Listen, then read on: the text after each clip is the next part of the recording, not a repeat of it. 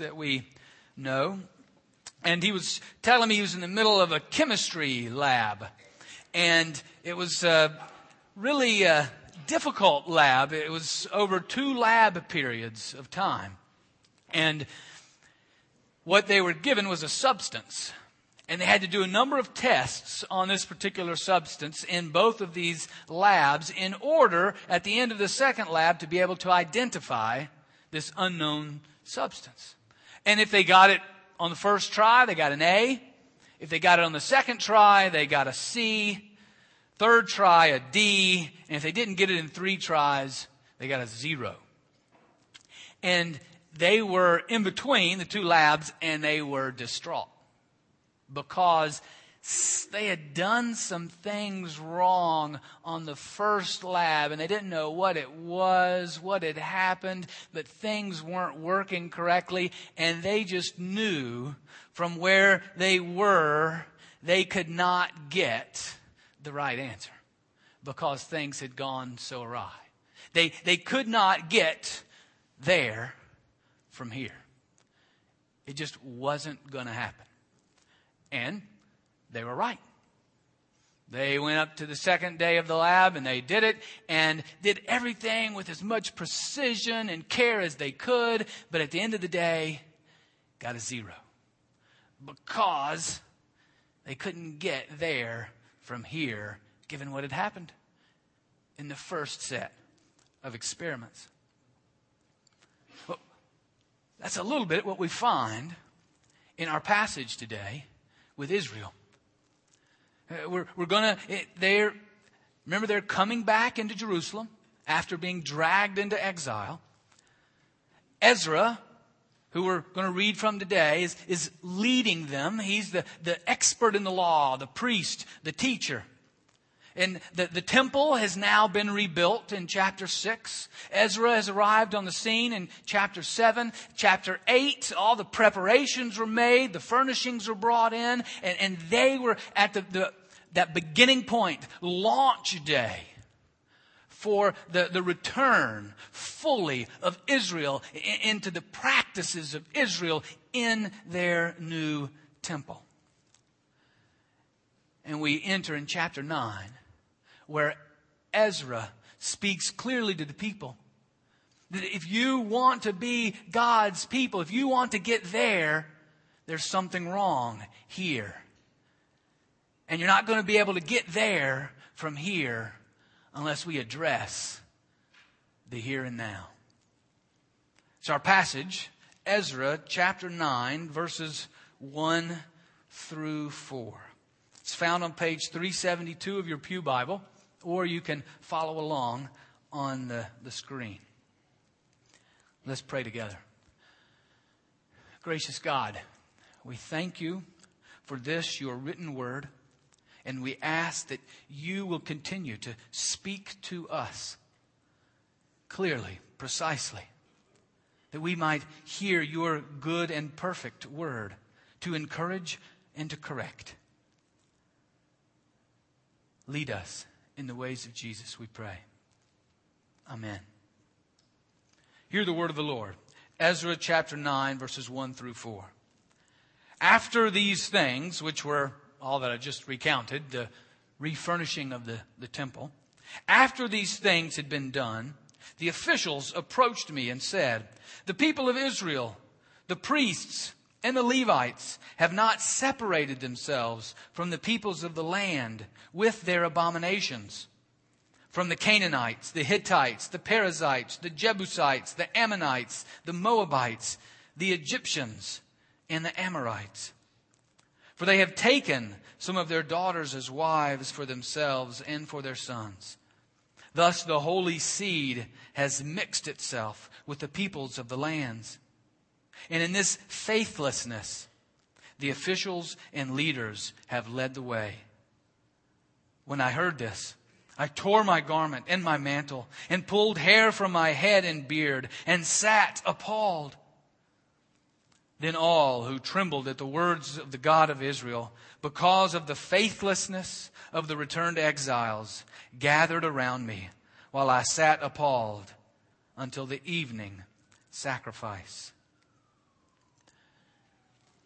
because of the mixed marriages of Israel with the people of the surrounding lands, and how that brought foreign religious practices and foreign gods and foreign idols into the homes and into the people, intermingled with the people. Ezra shouted to the people as he had heard what was reported to him and said, "Stop. You can't get there from here. We've got to change here."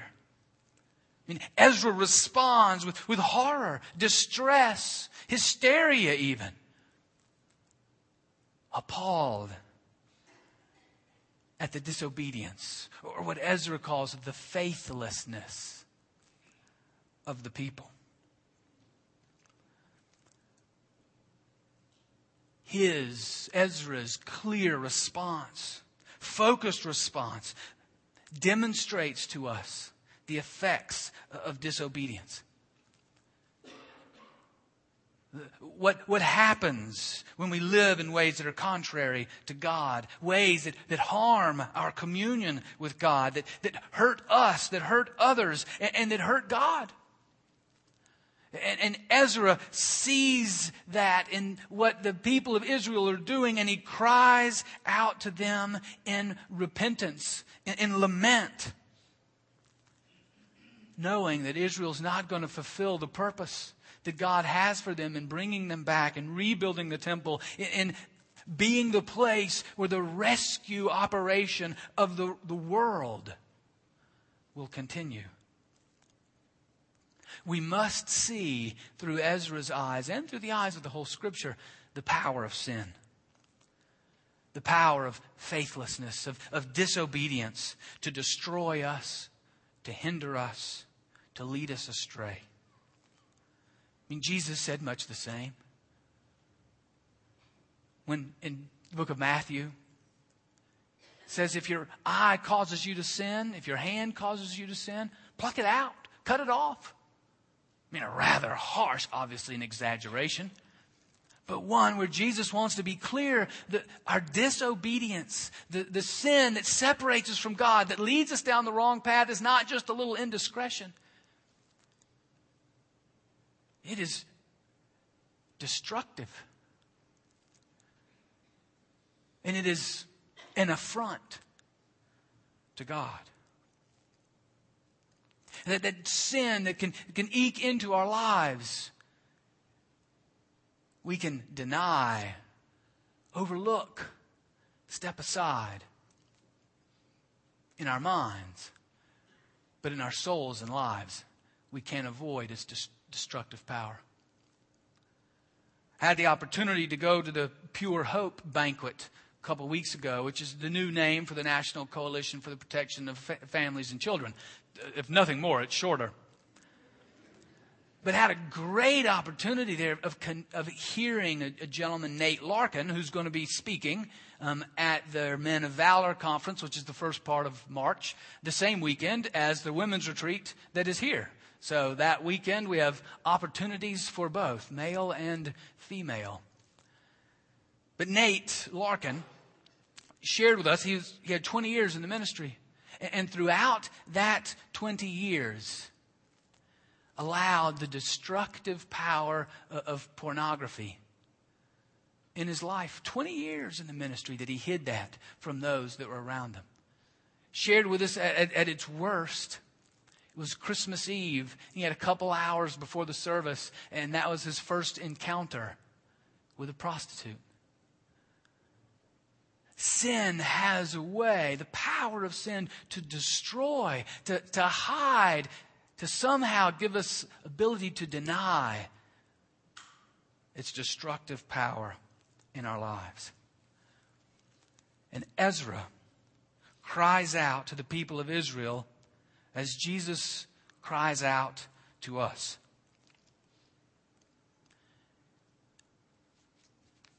Make it right. Don't deny it. Don't let the destructive power of sin continue to pull you down the wrong pathway of destruction and affront to God. In a group this large, there will be some of us that are actively struggling with addictions, powered by greed or lust. Hear the words of Ezra. Follow the example of the Israelites who repented of their sin, if you read on into chapter 9 and 10, who made changes in their lives.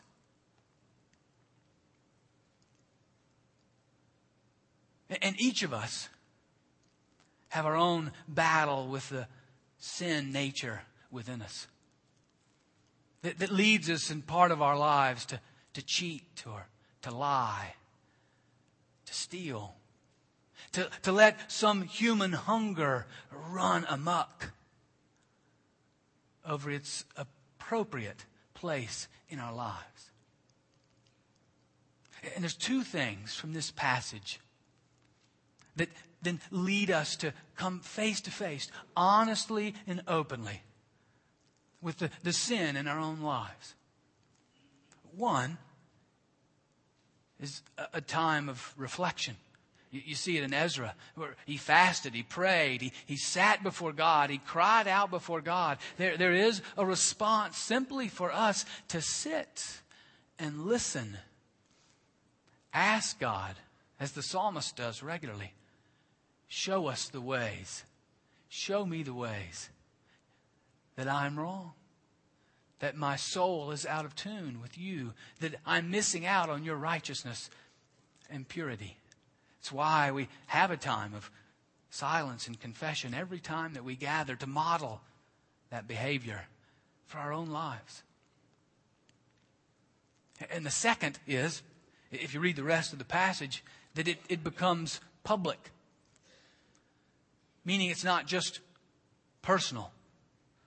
Not that we're going to all line up before the entire group here, but that we need spiritual friends, a safe place where folks will come alongside us, challenge us, confront us. After hearing Nate Larkin and being scared since we were in the same line of work, I called up a couple of friends who were in town and said, I need a clergy support group where we can share our lives with one another. And one pastor that I talked to was rightly scared of that possibility. He said, that's going to take me a while to build up enough trust with folks to really share that kind of openness and honesty and to be challenged by one another. But it takes both the personal, the reflection, God speak to me, as well as the public, as well as the support with one another. And you see it all around in 12-step groups and listening sessions and counselors. And let me encourage you to take that time of reflection, to hear from God, and then to act on it with another. And there's a counseling center here with listeners at the White House. There are support groups here and all over the city, 12-step groups, whatever the issue might be. Hear the cry of Ezra. It's not just an indiscretion. It's not something, we'll get over. It is a sin that is an affront to God. Be open, honest with yourself, with God, and take the steps necessary to address it. And the good news, the God of grace and mercy awaits you.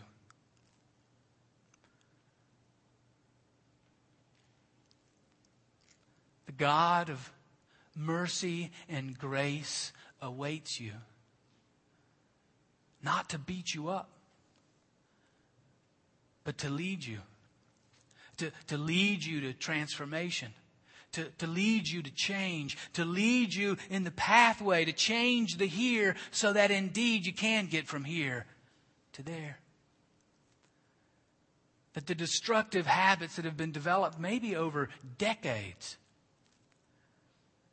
in the power of His Spirit, in the power of the community of His people, can be changed, can be overcome through the support of one another and the indwelling Spirit within us. Hear the good news.